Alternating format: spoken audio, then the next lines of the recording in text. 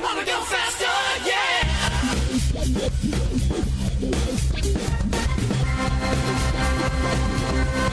Gather your friends and turn up the sound because it's time for RoadWorthy Drive, America's premier news and technology talk show, hosted by Ken, Jack, and Sasha of the RoadWorthy Drive Crew. And now, here's the RoadWorthy Drive ringmaster, Ken Chester.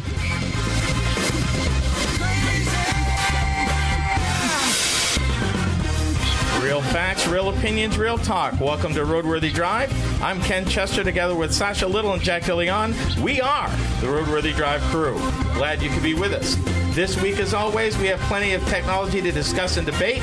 This hour, we review the 2018 Consumer Reports Automotive Reliability Report. There are some surprises. Universal basic mobility, a right or a privilege. And finally, the nation's automakers take the electric fight to the factory floor. We explain all that and more in a few minutes. But first, if you want to add your voice to the conversation, it's easy. Call or text the RoadWorthy Drive line at 872-222-9793. That number is good anytime. If you would rather email, the address is roadworthydrive.com.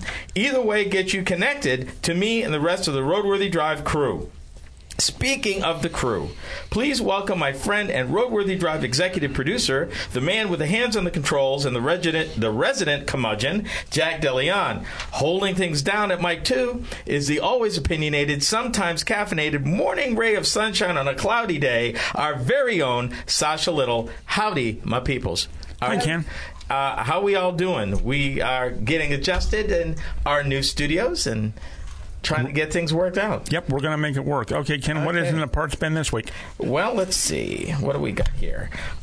This is a little late, but it's still worth having this conversation. The U.S. EPA moves to permit year-round sales of E15 gasoline. Now, for those of you who may not be in the Midwest, E15 is basically a blend of 85% regular unleaded gasoline and 15% ethanol. You might be familiar with what we used to call E10, where back in the old days, we used to call it gasohol, yep. Which has been around for a while. The challenge with E15 is it allows the use of more ethanol, which would be good for farmers. However, it's not an issue. Not so much an issue. It's not a case where every vehicle can run on it. Now, there's some conversation between whether or not it's 2001, 2006, and in some cases, it may be like 2011 or later. So it's not consistent. Really? Yeah, really. And in fact, the retail association that handles this will even tell you that. So while it's good in the one thing, in terms of renewable sources, less dependence on, fossil fuels and things like that, there is an issue that you just can't put it into a regular tank for dispersal at a retail store. They've got to spend some money, and there's still not that many E15 compatible gas pumps around the country. All of that sounds so complicated when just give me the electric vehicle. Mm-hmm. Just the electric vehicle. Just give me the electric vehicle, and then we could say goodbye to all of these kind of regulations. Yeah, but here's the thing. Yes, sir. If you are a farmer growing corn, like you are in our state, which we are, by the way, the number one producer of corn in the United States, this means something.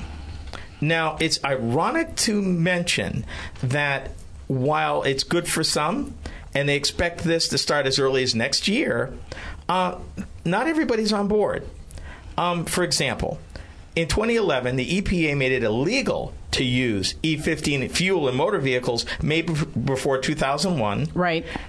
Motorcycles, boats, and other gasoline-powered equipment like lawnmowers and things like that. You couldn't use it. Yep. And up till now, it was seasonal. There was some issue about pollution. Now it's going to be year-round.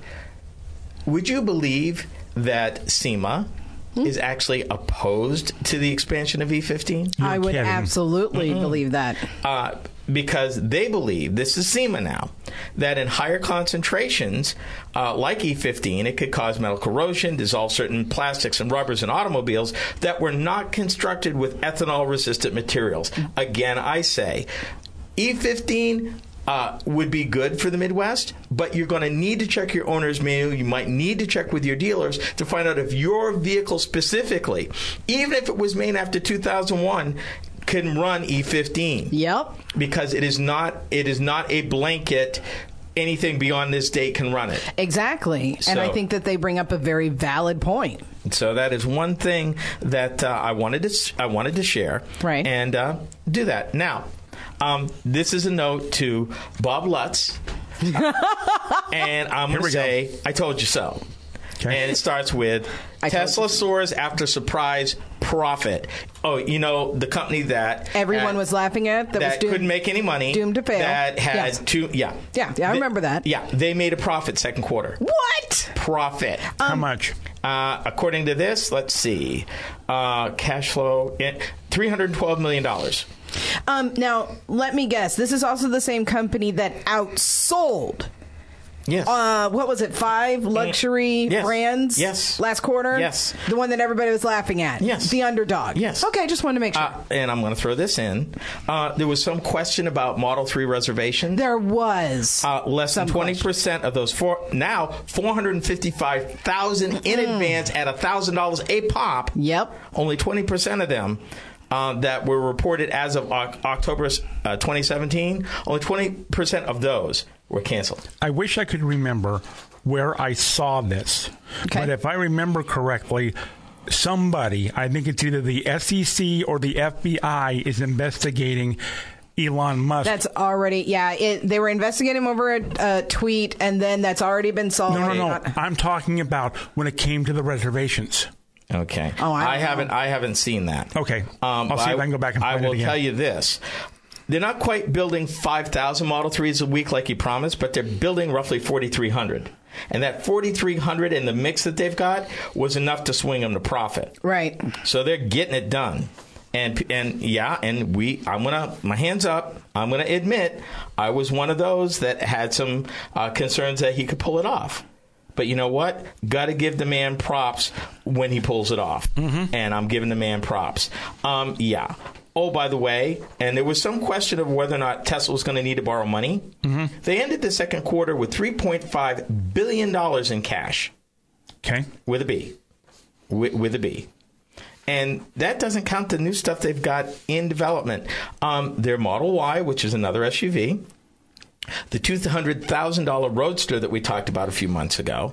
And, of course, that heavy-duty electric truck that they're committed to building. Right. So if they're getting this done now, if he can pull this off with these other products coming to market, there ain't no telling where Tesla might be in a year from now. And that's pretty awesome considering the amount of money it takes to bring vehicles to market and actually sell them. I am still trying to figure out where is he going to build all of these plants he's going to need, because you're going to need a separate plant for the semi-truck, aren't you? Oh, absolutely. Oh, yeah. We know that he has got land and he's broke ground to build a factory in China. We know that, and we've actually reported on that here. Could he expand out at his Gigafactory for maybe the heavy-duty truck? That's where I'd put it. Right. Because I wouldn't want to be moving the size of those motors. No. You're talking about the semi. The semi. Okay, so I would actually vote strongly in that he puts it right there next to the Gigafactory. But again, I haven't heard anything about expanding that factory. In fact, there was news that he just finished it. Well, actually, it's not done. He's still building it. So maybe they just finished a section? I remember they probably something. Finished the section. My understanding is that plant is still being built. I mean, it's huge. Yeah. I mean, have you seen the plans that he wants to put in there? I actually have. Yeah, it's massive. Yes, and that's the whole point. Right. That when you get down to it, it would make most sense if you're going to build a semi-factory to make the transportation of those traction motors. I wouldn't want to transport those too far. I know that's right. So I would build that out in the desert, and then you've got all the land you need. You've got your freight costs under control. And then it's like, okay, we build the traction motors here, we put them on a line, we take them over there, boom, put them in the truck, good to go. Bada bing, bada boom. Yes. So the naysayers, wrong. Booyah. But I mean, Tesla's known for being surprising, so we don't know what he's possibly got in his pocket. Don't you mean Elon Musk is always a surprise? I know. Yeah. I love Elon. Just cost him $20 million, but yes, he is. You know what? And he said he don't regret it. Yeah, I noticed that. And he's still taunting the SEC, which is not, right? Elon, dude, not a good idea. Yeah. Just saying. So, wanted to go on record. They made a profit. It's a thing. Woot, woot. It happened. So, hats off to me, Elon Musk. We be good. Now, coming up, we're going to be talking about the 2018 Consumer Reports Reliability Report. There are some surprises. You're going to want to stay tuned.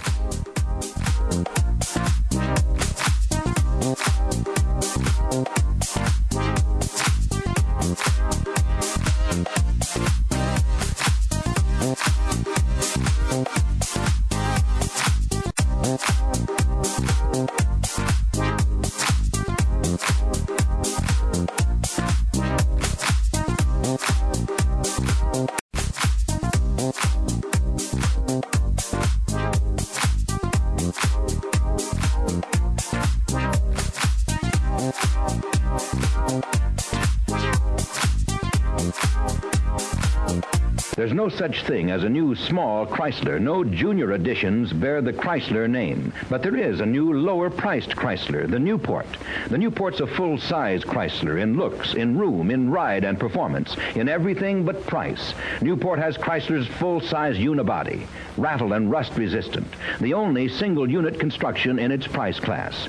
Newport has Chrysler's full-size torsion-air suspension, smoother, quieter, easier handling, and a full-size Chrysler V8 engine that runs like a watch on regular gasoline. Newport has plenty of full-size room inside for a man to relax in. Drive it. Price it. It's now so easy to move up to Newport, the new full-size Chrysler in a new lower price range. If you're just joining us, you're tuned to the RoadWorthy Drive. Thanks for listening. I'm Ken Chester, and along with Jack and Sasha, we're better known as the RoadWorthy Drive Crew. During this segment, we're taking a look at the 2018 Automotive Reliability Report issued by Consumer Reports. Consumer Reports, if you don't know, is a non-profit research organization. They don't take ads from anybody, and they're usually pretty aggressive about companies using their results in advertising, unlike J.D. Power and Associates, but don't get me started. Some surprises here. We're going to start with their ranking based on reliability, top 10 brands, and top, really not surprised, number 1, Lexus, Toyota, Mazda, Subaru, Kia, Infiniti, Audi, BMW. Number 9 is Mini, and number 10 of the top 10 is Hyundai. You know, first off, let me just clarify, because we've talked about how awards, quote unquote, work. Is this something that is for sale? No. So this is something that is actual, factual. These are not like... They do a test. They actually test these vehicles. In this case, this is the result of their subscribers sending in surveys that cover 17 different points of the vehicle. Okay. And so you're saying my favorite, Hyundai. Yes. Came in 10th? On the top 10. Okay, now where did GM, Ford, or Chrysler end up? You really wanted to ask me that? Yes, I did. Okay. Bottom 10 by reliability. Lincoln, Dodge, Jeep, Chevrolet, Chrysler, GMC, Ram, Tesla. No, that ain't, no, bias. Cadillac no, and Volvo. No. Yeah, actually. No, sir. No, Yeah. that is a fake. That is alternative facts right there. No. It's not a thing. No. Stop it. No, that is actually true. No. Jack, by the way, your Ford came in as a brand, number 18. Yes. Number 19, the middle 9. Number 19, well, I'll read the middle 9. Number 11 was Porsche, Genesis, Acura. Number 14 was Nissan, 15 Honda, Volkswagen, Mercedes-Benz, Ford, and Buick. Now, you're telling me the Hyundai is actually 7 points higher, according to this survey, than Mercedes-Benz. Yes. I believe that. Because here's the other thing. While that might be true, okay, how many people are buying a Hyundai as opposed to how many people are buying a Mercedes-Benz? Now, if you're telling me that they sent out the exact same number, bless you, the exact same number of surveys. So let's say they sent out 350 to Ford, 350 to Hyundai, 350 to Mercedes. But that's probably not how it went. And that's cute because it's in the hundreds of thousands. But you know what I'm saying? If they sent out the same amount of surveys per brand name, which they probably didn't, it's kind of one of those like Labrador Retrievers versus Afghan dogs. Well, but the thing is, you cannot do that and come up with an accurate survey. Thank you. That's right. You have to be able to send out a generic survey to everyone, that everyone gets the same survey, and then you can turn around and make your case. Right, but I think that you still need to take that by the same amount of people. Like, you can't audition 24,000 Ford owners versus 5,000 Hyundai. Okay. Do you see what I'm saying? Their list of recommended vehicles is determined, in part, by how the vehicles perform in Consumer Reports' exclusive annual reliability survey. They collected data from Consumer Reports members on more than 500,000 vehicles. Now, by the same token, let's get into the one that I knew Sasha would get excited about. Their direct quote. The Model S sedan is dropped below average with suspension problems and other issues that included the extending door handle. Now, the first year Model 3 had average reliability, which the Model X SUV pretty much stayed worse than average, which is noted, and I need to finish, Sasha. They have said, because they went back, that because of all the things that Tesla has added to the car, that usually when manufacturers change a vehicle significantly, as the Model S has continued to evolve, usually the first year or two, they have problems. It is not unique to Tesla. Every manufacturer has that situation. They've watched them be at the top of the world, got knocked off. Now, Consumer Reports will also tell you that the Model S against its peers still rates very high, but these problems knocked it down, which means probably by 2018, 2019, when they do it again, that it will be back up on top as they get it together. So it's not static. In other words, it's not just because 1 year is every year. Okay, because has anybody brought up the wingbacks on the X yet? That is one of the major problems they're having, which keeps it worse than average. Now, to talk about a few cars that have actually improved quite a bit, they talked about two cars actually improved enough to gain a recommendation, the Cadillac XTS, which has been in production a while, and the Subaru Impreza, which had not been. The thing that blew my mind was the following. Okay, let me start with the good news real quick. Newly recommended models with improved reliability. This is Consumer Reports. Cadillac XTS, Chevrolet Cruze, Chevy Suburban, Chrysler 300, Dodge Charger, Infiniti QX60, Lincoln Continental, Mazda CX-9, Mazda MX-5 Miata, Mini Cooper Countryman, Nissan Armada, Nissan Maxima, Subaru Impreza, Volkswagen Golf, and Volkswagen Tiguan. All improved enough to get a recommendation.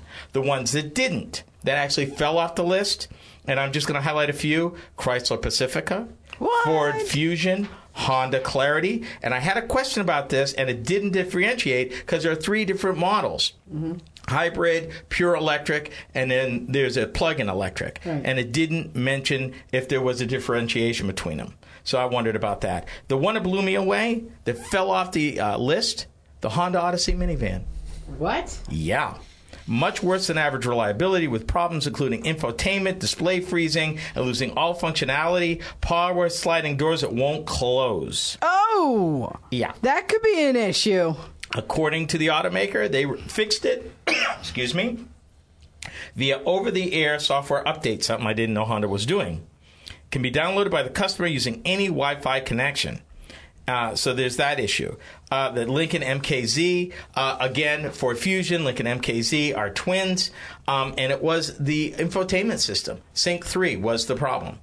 With freezing and dropping off and acting all kinds of crazy. I experienced some issues with the infotainment system in our newest car. Yeah. Before we go to the break, Mazda gained the most as a brand, and Buick dropped the most as a brand. Not surprising. So there you go. And just to give you an idea. Now, coming up, universal basic mobility. Do people have a right to affordable transportation? We discuss.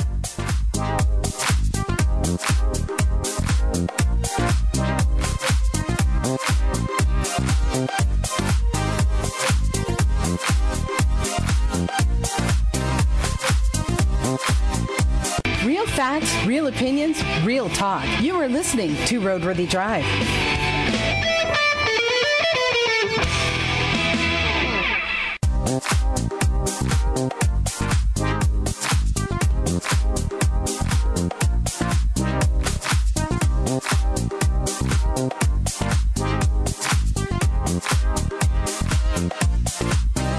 Real facts, real opinions, real talk. You're listening to RoadWorthy Drive, America's premier mobility news and technology talk show.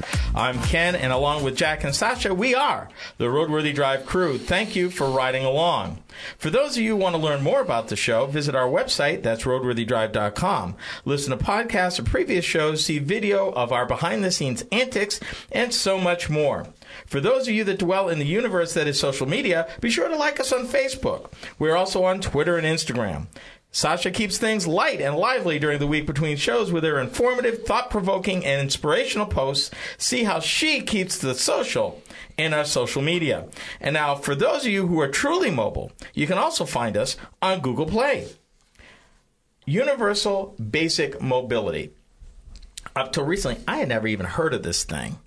Not to be confused with Universal Basic Income. I was going to have to take you out back to the woodshed for that one.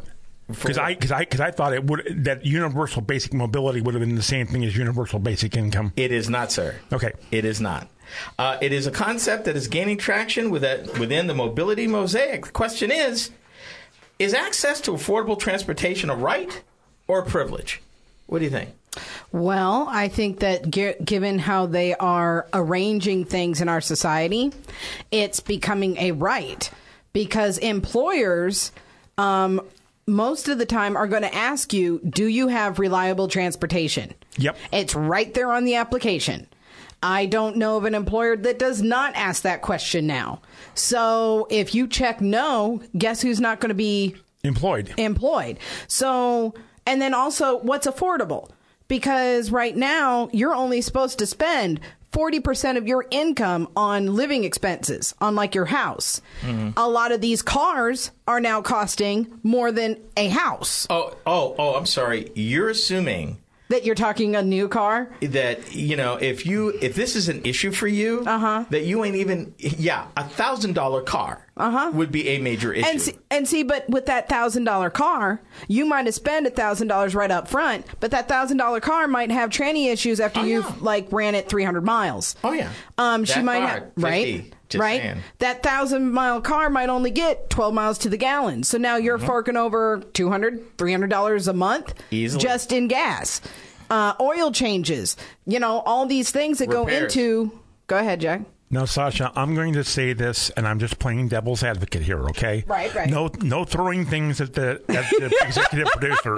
And Ken steps away from the microphone. Right.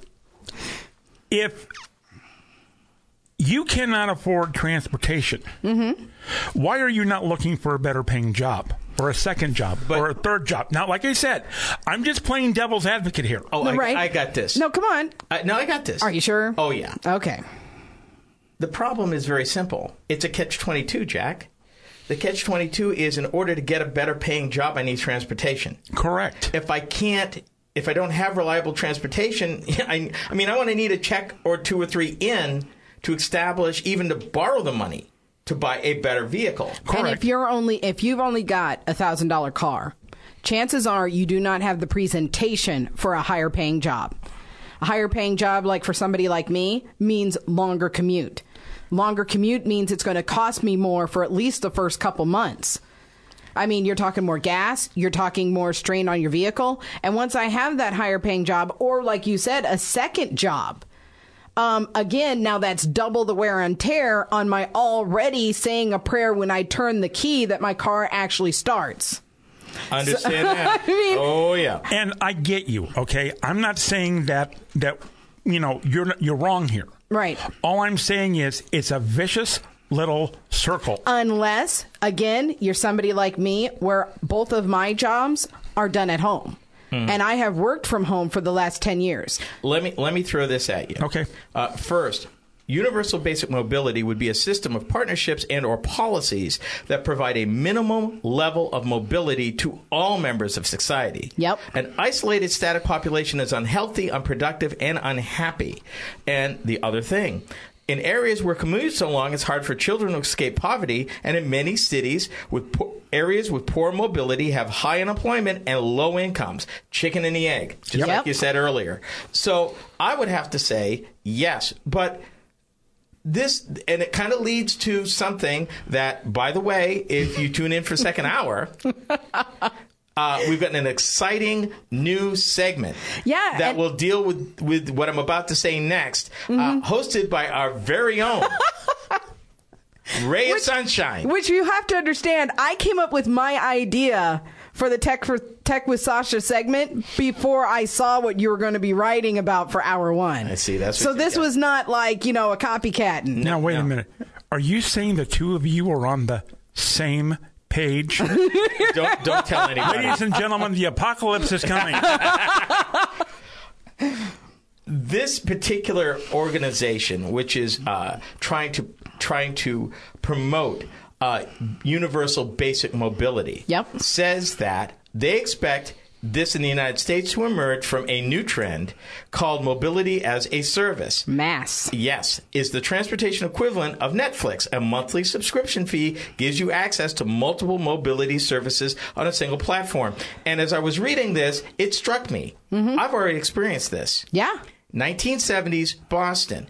In Boston, we had an organization known as the Metropolitan Massachusetts Bay Transportation Authority. Right. The MBTA, otherwise known to and beloved as the T. Yes. You could, in the 70s, there were 6 different tickets, different prices, from A ticket to F ticket.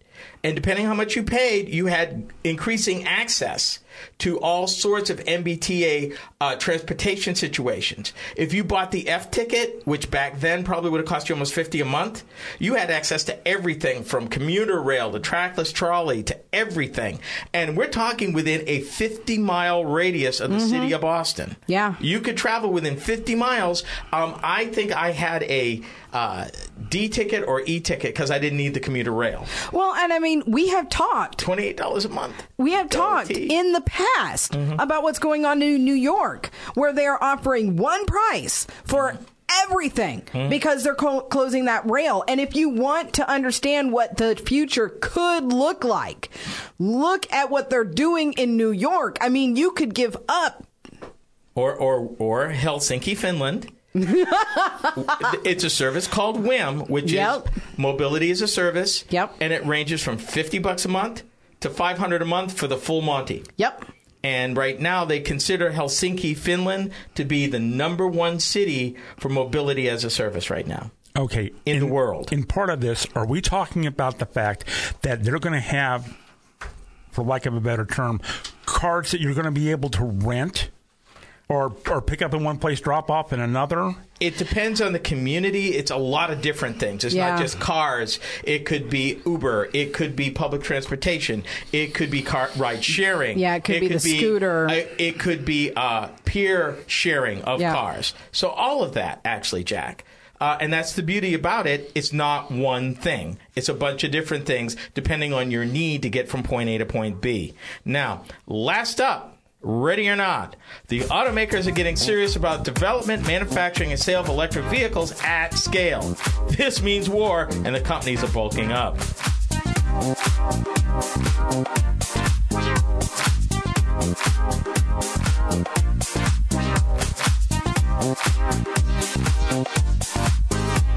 Real facts, real opinions, real talk. You are listening to RoadWorthy Drive.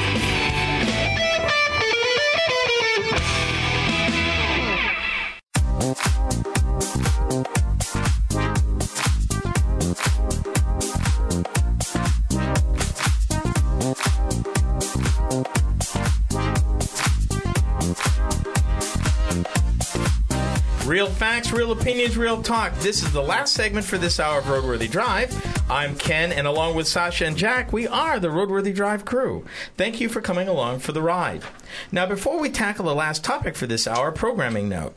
Starting this week during hour number 2, we're launching a brand new segment that I know you're going to enjoy. It's called Tech with Sasha, and we're going to turn her loose, God help us all, to discuss a tech important topic that's mostly of her choosing. Didn't we have this conversation in the pre-production meeting that I warned you about this? Yes, you did. And now, FYI, just a little bit of warning. I will take you out to the woods. Everybody wants to take me to the woods I don't understand. There's going to be weeds. Wear high boots. Put on your insect repellent. We'll be fine. Okay. In other words, if your station doesn't carry hour number 2 of Roadworthy Drive, no worries. We will have it posted to our website, roadworthydrive.com, or if you're of the mobile situation, you can pick it up on Google Play. Trust me, you're going to want to check it out. So be sure to stay tuned. War on the factory floor. Strong words for a major initiative by the nation's automakers.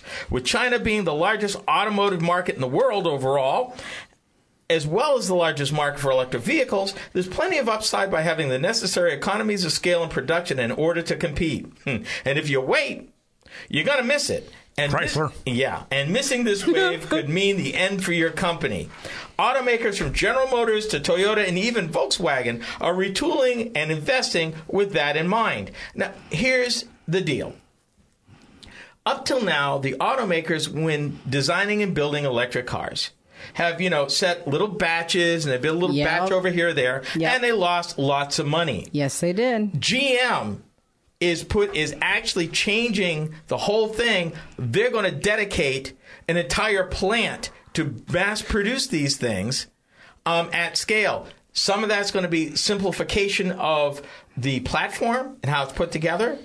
But they expect automakers that are going to be successful building electric cars and making money from the first one, which is what Volkswagen said when they put theirs into production, that the first one off the line will be profitable.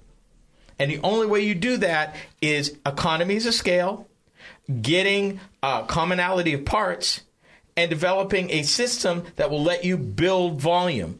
And the automakers want to repeat what Henry Ford did back in 1913. You realize, fun fact, when the Model T came out in 1908, it was not interchangeable parts. Really? First Model Ts came out, they ran about $860. Yeah.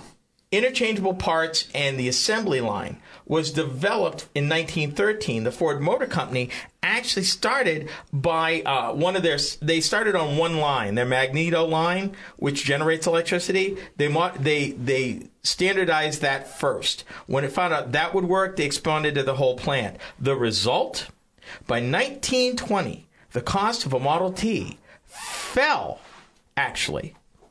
Not the $850 per car in 1908, but $260 a car by 1920. Wow. That is what economies of scale does for you. Right. The automakers today want to do the same thing. Why? I got one word for you. Just one. Tesla. China. Oh, yeah. That does not surprise me at all. Because they want to compete. As we said in the last segment, China is the largest market in the world, and also the largest market for electric cars. Yeah. And if you're going to compete, you better get your prices in line. And the only way you're going to do that is to revamp your facilities to produce electric cars at scale, which means volume, and profit. Okay, but here in the United States, they've had a hard time making a profit off a car anyway for years and for always and forevers. Because they never developed factories to build at scale. Electric cars were always a trade-off. They never spent the money to build a pure electric car platform. Okay. All right. The GM Bolt, the Chevy Bolt with a B, Yeah, right. platform designed to ramp up to scale, not only to be electric, but to be autonomous. Autonomous, right. One plant. Yep. GM is getting ready to consolidate what the pundits believe is GM's getting ready to consolidate this and bet the farm. Mm-hmm. In one and I plant. think it's a solid bet, to be honest. When you say one plant, you mean they're going to make all models in one plant? All their electric models. In one plant. Okay. That way you can get the economies of scale you need for engineering, manufacturing, design, and honestly, you're talking about building a car rolling off the line, a finished car rolling off the line every 60 seconds. Wow. That's 300,000 vehicles a year. So let me understand this. They're thinking like maybe Monday, Tuesday making one car, Wednesday, Thursday making another car. Or are they going to build all of these cars on the same platform at the same time? The magic that they're doing now for regular vehicles is the ability to literally build them in sequence on demand. In other words, you don't need to go to, okay, we're going to build 2 doors today and 4 doors tomorrow and wagons the day after that. Might be 3 2-doors, a 4-door, a wagon, 2 wagons, a 4-door, a 2-door. Same line. It's going by demand as soon as you order it via your dealership, which or has online. always been the way most manufacturers do it, except for one. We're not going to mention them by name, but they had to break that habit, and it cost them $800 million when they did it. Wow. Oh. And that was almost 40 years ago. Oh. Yeah. No, it's a misnomer. Today, automakers rarely build. Now, they don't have it quite as fine-tuned as Tesla does, but yeah, they're either going to build for dealer inventory, where dealers ordered these cars, right, or sold retail order. You know, they're not going to run the plant just to build cars, Them days have been over for 20, 30 years. All right. Simply because they then had to give them away. There was a lot of issues. The dealers gamed the system. If I know you've got 10,000 vehicles sitting in a parking lot and you're trying to get me to take them, then I'm going to make sure you put money on the hood so I can make more money selling them. Well, I think we all remember those photos that were circling on Facebook. Remember, Jack, where it showed like acres of unsold brand new cars? Speaking of that, this week, I was going up a street in our town, and at a place that used to be a rental store. Okay. One of the dealers up north has their entire parking lot full of all new vehicles sitting there. Because they can't sell them. No, they got no room to put them on the dealership lot. Actually, depending on the volume, dealers may order, as the factory says, we're going to give you X amount of money benefit if you buy this many. Yeah. And they might step up for that. Chrysler 200, anybody. Oh, wow. Why are you hating? Because they basically tried to shove that down anybody who rocked into the door. This woman. Okay, people. We've come to the end of the hour, for better or for worse. Thanks for listening.